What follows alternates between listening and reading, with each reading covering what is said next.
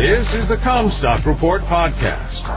We are strong advocates for the American family farm and your top source for the agriculture markets. And now, here's your host, David Cruz.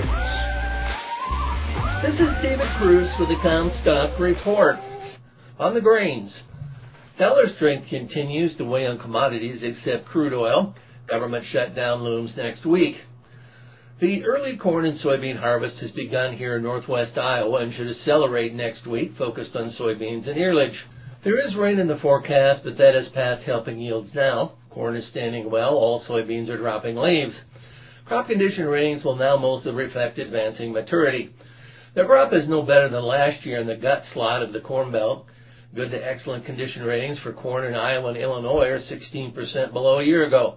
They are 22% below a year ago in Minnesota and 26% below a year ago in Wisconsin.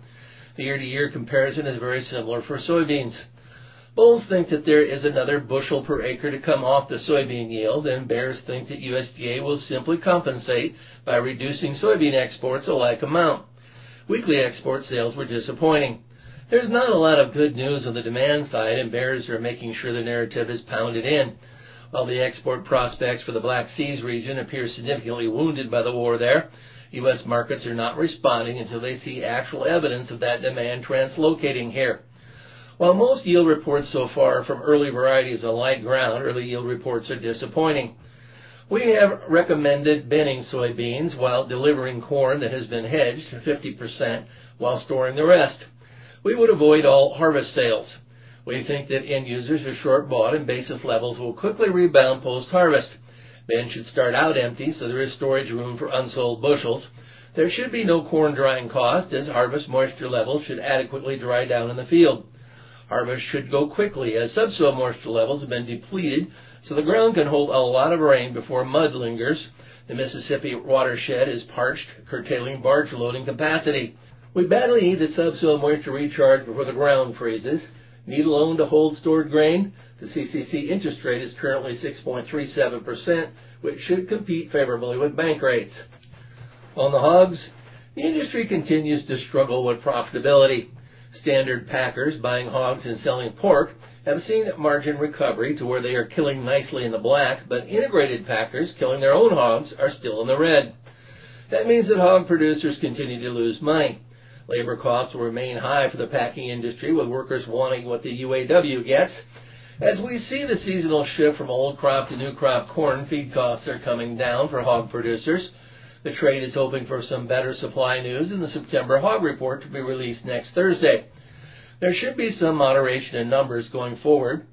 Lean hog basis is coming together, but still favors the bears. We use weakness in soy meal to extend feed coverage 25% into the first quarter of 2024. The Fed left the Fed funds rate unchanged at its target rate of 5.25% to 5.5% this week.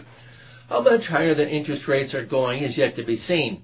But the primary factor that may come as a surprise to some is how long that they stay high.